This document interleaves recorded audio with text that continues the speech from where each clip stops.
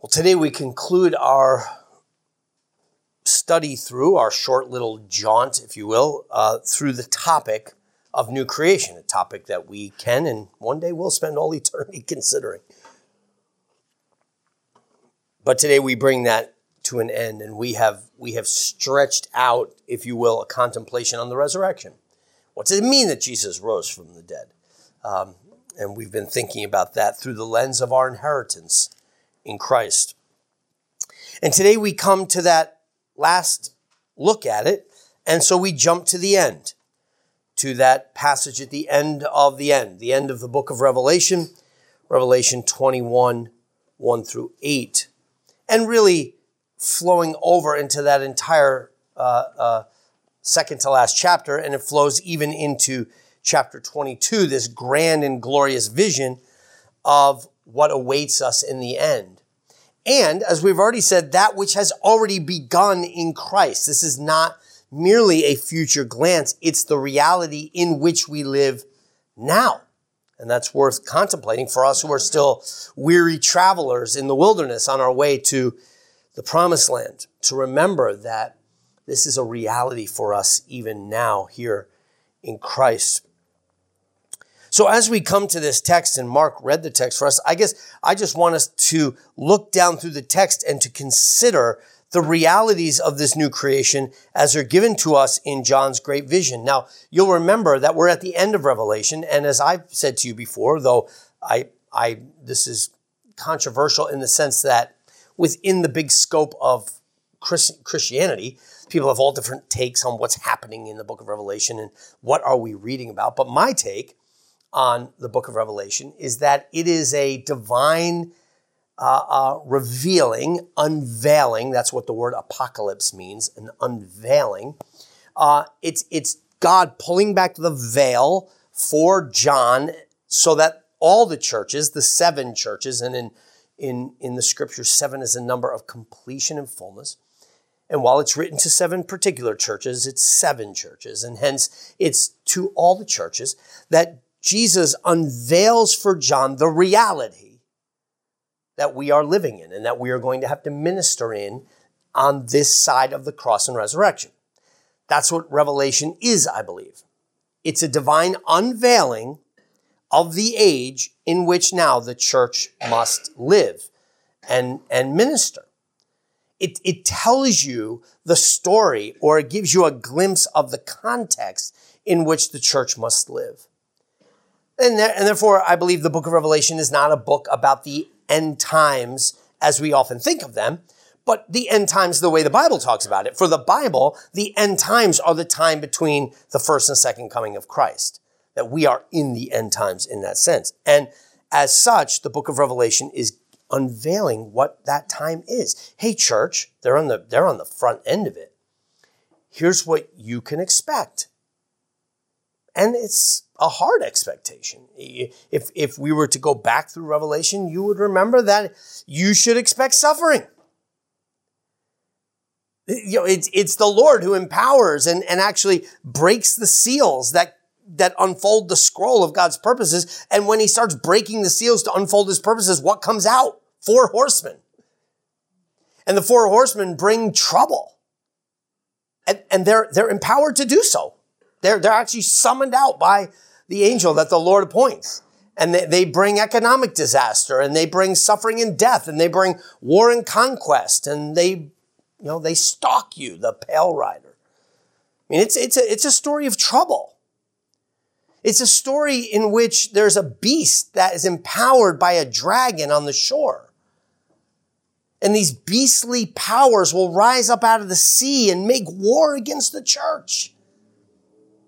This is not an image of some catastrophic event that's going to happen at the end of time. It's what the people in Rome had to deal with. As an empire, there was rising up out of the sea, a 7-headed beast, if you will. The city set on 7 hills that was going to make war against the church. It was coming, and it did come. And they triumphed. I put that in air quotes because that's what Revelation says, and the beast will dominate them. Get ready for that. That's the story, church, that you are living in. And this beast doesn't do it of himself. He's empowered by the dragon On the seashore, that's equipping him. It's Satan. This is not Rome that's against you. This is Satan that is against you. By way of the beast that rises out of the sea and the harlot that rides on her back, this beautiful culture that woos you and seeks to gain loyalty from you, to come over to her side and join the beast, either because of the threats of its power or the beauty of its culture.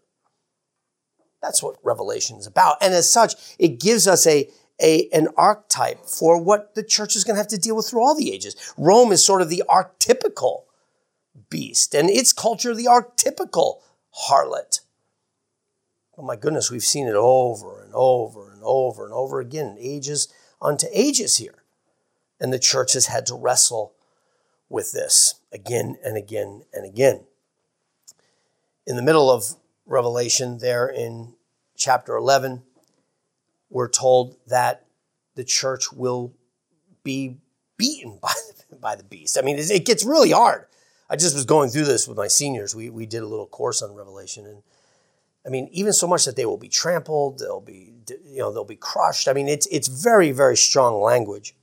And so I tell you this because it's important that when we get to the sweet time, you get to Revelation 21, if you're tracking with the book, it's like huzzah. It's just, celebration. But to get the celebration, you got to feel the pain. To understand the joy of the celebration, you've got to feel the struggle of what the saints have been called to do. And brothers and sisters, you and I live in that time. We live in a time in which we are called to endure. Several times throughout the book of Revelation, it'll say, this calls for endurance among the saints. Don't grow weary. Don't you end up getting the beast number on your forehead. You want the Lamb's name on your head, right? But Revelation makes such a beautifully stark contrast for us. It's either the beast or the lamb. There is no in between. There's no, well, you're just a really nice person, but you haven't chosen sides. You haven't settled on your truth. No. You either have the mark of the beast or you have the name of the lamb. It is one or the other. And therefore, you will either end up in the lake of fire or in new creation. The stories are stark. The antagonist and the protagonist, starkly different. The people, different. The cities, Zion and Babylon. These two great women in the book, the bride and the harlot. The beast and the lamb. The dragon and the father. So stark. And you are with one or the other. And by the time we get to the end itself is stark. There is a lake of fire and there is a new creation. And there's no kind of mild, nice place in between for people who are nice and they didn't support that beast, but they couldn't commit to the lamb either. And so they end up in some nice, just sort of neutral place. No, it's not that way. And so all of these things now come to this climactic end. And if you are tracking with it, by the time you got here, and John says, and I saw a new heavens and new earth, and the old had passed away. It is just beautiful, pure relief. So that's where we come to today. And we've been looking at different passages, but now we come to that final revelation of it. So let's think about it. What does John see here in this revelation? And he sees a few things that I want us to talk about. Now, I saw a new heaven and a new earth. For the first heaven and first earth had passed away. Also, there was no more sea. So what we have here is that vision of creation having been judged and cleansed and purified. If you will, think about creation just as like a little microcosm in the person of Jesus Christ. And Jesus Christ ends up in glory, but how? Through death and resurrection. And so shall it be with the new heavens and the new earth, if you will. The whole earth, the heavens, the created world, because of sin entering into it, needs to be cleansed. But that cleansing comes through a death, if you will. a death and a resurrection. And when the resurrection comes, it's not as if the old thing is crumpled up and thrown away and there's a new thing. That's not what happened with Jesus' body. Jesus' body went into the grave and it came out transcendent. That body, we know it's that body because he says, here are the wounds on my hands and my side. Put your hand in there if you want. He ate with his disciples. It's that body, but now made glorious and transcendent. And so John says, I saw a new heaven and a new earth. The first had passed away. That old, that temporal, that mortal had flown away, and there was no more sea. Now, if you are tracking with John in Revelation, that statement would be one of great relief to us who like going to the ocean. We go, oh no, there's no, what do you mean there's no sea? But if you were tracking with John, you'd be, hooray, because the sea is that place out of which the beast with 7 heads and 10 horns came. The sea in the Bible represents the fomenting wrath of the nations, the chaotic stirring of the nations against the Lord and against his anointed. When the sea is mentioned, that's why even coming out of Egypt, the Red Sea is split open. And Israel's escape is not only just the escape from Egypt, it's the escape from the sea. And then the sea comes back and crushes the Egyptians. The sea, think even in the story of Noah. In the story of Noah, right? This flood in this sea represents a symbol of judgment. The sea in the Bible is usually not a good thing. Jesus calms the sea. He's out of the Sea of Galilee and the sea is raging. The disciples think they're going to die. He calms the sea. The disciples are out at the sea on a storm. Jesus comes walking on the stormy sea, demonstrating his authority over it. The sea, maybe the ocean will be there in heaven. I don't know. He doesn't give us a picture. Even this is not a picture of heaven. This is a vision. And visions, as I've told you when we studied through Revelation, visions are not pictures. Pictures tell you what is. Visions tell you what things mean. And this is telling you the meaning of heaven. So when it says there's no sea, you don't think to yourself, well, wait, there'll be no ocean? It tells you there will be no more chaos. Right? There will be no more raging of the nations. Think of that Psalm 2. Why do the nations rage and the peoples plot in vain against the Lord and his anointed? That's the sea. The beast comes up out of the sea. But in new creation, there will be no more of that.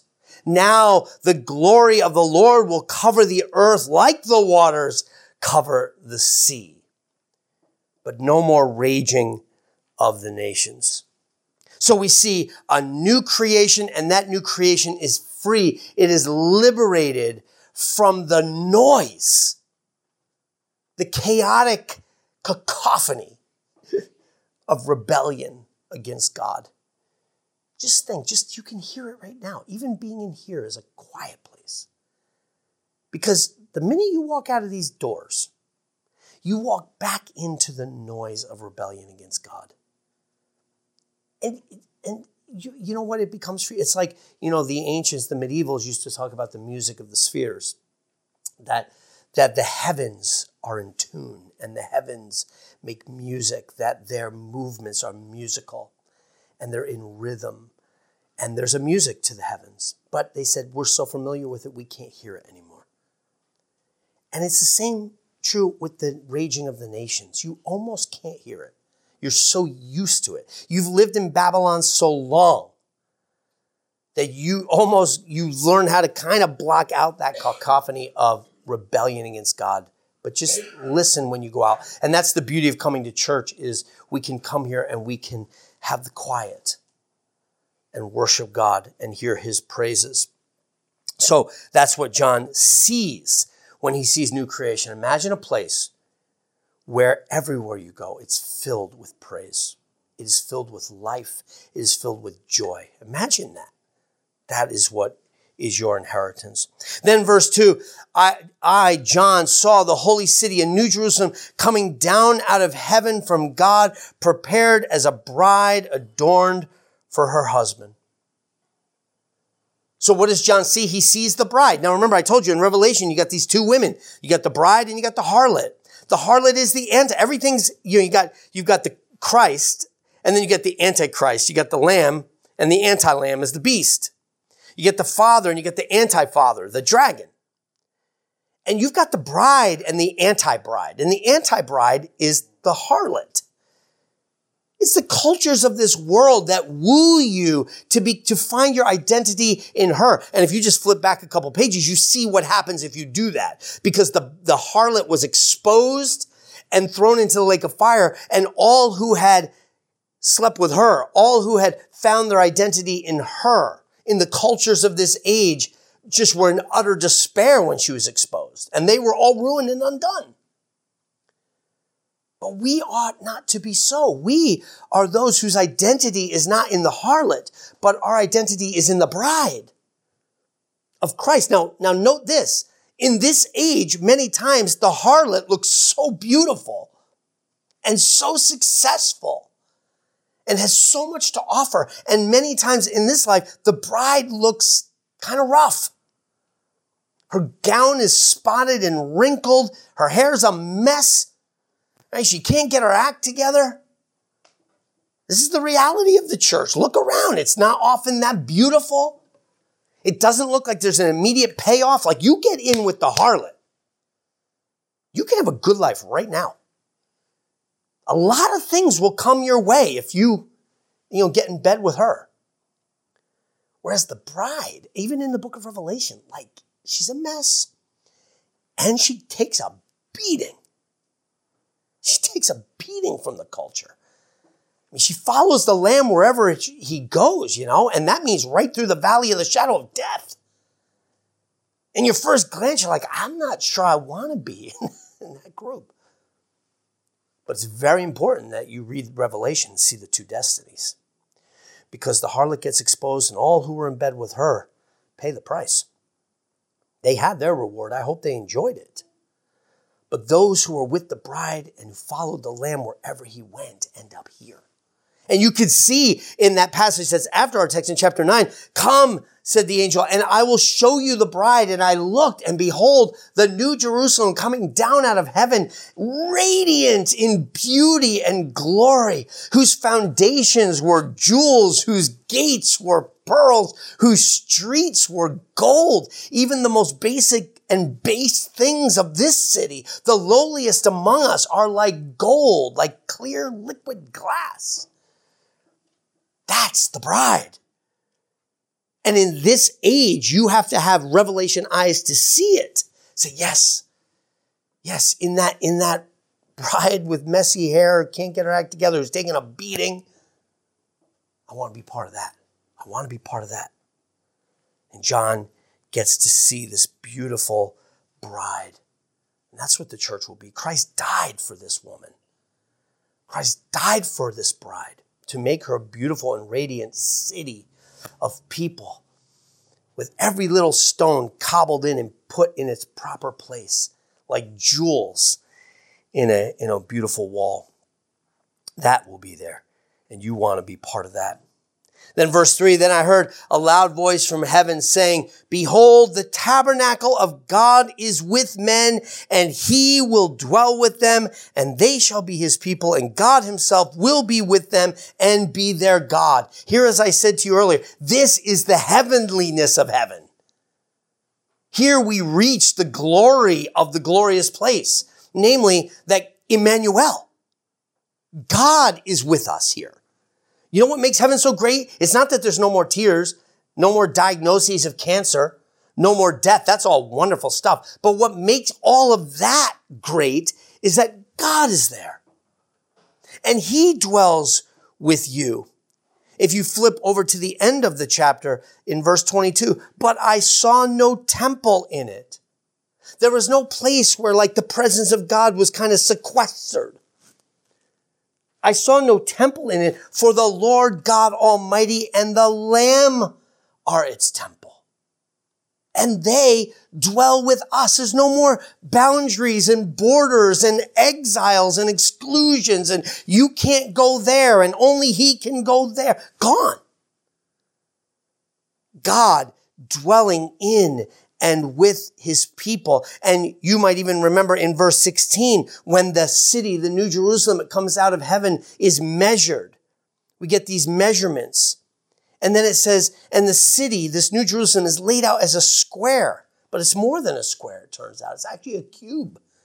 Like, we rarely measure cities by their height. We measure them by their width and by their breadth. And we say, okay, this city is so many square miles. But not so with the New Jerusalem. The New Jerusalem you measure in cubic miles. Its city is laid out as a square. Its length is as great as its breadth. And he measured the city with a reed, 12,000 furlongs. Its length, breadth, and height are equal. Now, again, this is not a photograph of the New Jerusalem. This is a vision of the New Jerusalem, which means it's not telling you, okay, guys, so if you get there and you got your Stanley tape measure and you do measure it out, you will find it's an actual cube. He's giving you the significant. Do you know what the cube means? Do you know where else there is a cube, a cubic space in the Bible? And the answer is the Holy of Holies. The Holy of Holies was cubic. And what he's saying here is not, hey, this is a really strange city. Like, wow, it's 50 miles across, but it's also 50 miles high. Like, what's that even mean that a city would be so many miles high? That's not the point. The point is, do you see what he's saying about the city? Do you see what he's saying about the New Jerusalem? Its length and its depth and its height are the same. Let the reader understand. You are living in the Holy of Holies. You are living in the very immediate and presence of God. You don't need no temple. You are the temple. You're living in the temple now. This is the heavenliness of heaven, and it's ours. And brothers and sisters, as I said to you, this is already true of you now. I mean, this is why we have to live into it. Jesus, when he ascends, he actually says, it's better for you that I go away, for if I go away, then I will send to you a comforter, and he will come teach you all things regarding me. And he says at the Great Commission, now I'm going, go into all nations, preach the word, and lo, I am with you always, even to the end of the age. How is he with us? He is with us by the pouring out of his Spirit, by which he doesn't just dwell with us, but he dwells in us. So that now your body is the temple of the Holy Spirit. So it's already beginning now. You're already, and that's why we're called to live out that heavenly existence even now. And so he will dwell. What does John see in this new heavens and new earth? Emmanuel. And then in verse 4, of course, the beautiful thing that at least I kind of grab onto very quickly for the effects and the fruitfulness of this relationship with Emmanuel. And God will wipe away every tear from their eyes. And there will be no more death, nor sorrow, nor crying. There shall be no more pain. For the former things have passed away. Don't you remember? I said that in verse 1, he's saying, the former things had passed away. The old heavens and the old earth are gone. The old heavens and old earth are a place of death. It's one big graveyard, this globe. And think about the death that is buried, in this earth. But that's wiped away. And there is no more sorrow, no more pain, no more death. As I've told you, one of my favorite images in the Bible is right there, just the verse right before our text this morning in Revelation 20 and verse 14. Then death and Hades, the place of the dead, were cast into the lake of fire. This is the second death. The fact that John gets to see in this vision death itself, whatever that means, taken and thrown into the lake of fire, is just such a beautiful and awesome image. I can't wait for that day when we don't have to attend another funeral, when we don't have to hear. I was in the middle of a school assembly when Andy texted me and told me that, and mentioned that Tim Keller had died, and my heart just sunk, and I was in another thing when I got the text on Harry Reeder, and I've met Harry. I didn't know him, but I've been in some small meetings with him and seen the impact that he's had on the PCA, and these are just men who you can't imagine dying. I don't know how it's like my dad. When my dad died, I just can't imagine my dad dying. It's like it just doesn't compute. Death's a reality. You just can't imagine there being, ministry in New York City without Tim Keller. I just can't even imagine it. I can't imagine, Briarwood without Harry Reeder. Just can't do it. And yet the Lord can. The Lord's like, no, I have other things we're going to do, and it's time for these men to come home. But it still stinks to have to think about it. It still stinks to have funerals for them. But the day is coming in which that will be no more. And what a joyful thing it is for us to think about and to contemplate. Then as we approach the end, he says to him, behold, I will make all things new. And he said to me, write these words. And he said to me, it is done. I am the Alpha and the Omega, the beginning and the end.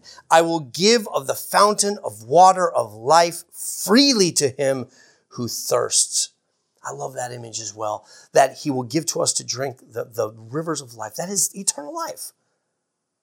The quiet rivers that he will make us lay down beside are those that are living water, and we will drink of them forever. The sustenance, the joy of that. And again, coming back to his dwelling with us, but there's even more said in this in verse 7. And he who overcomes, that is, he who prevails through this hard book of Revelation and the hard life that you're called to live.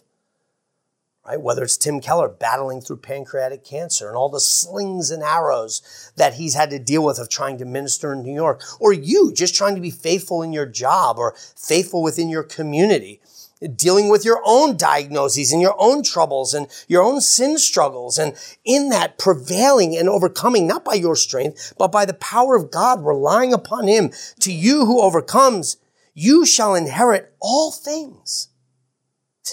This is why you ought not grow weary.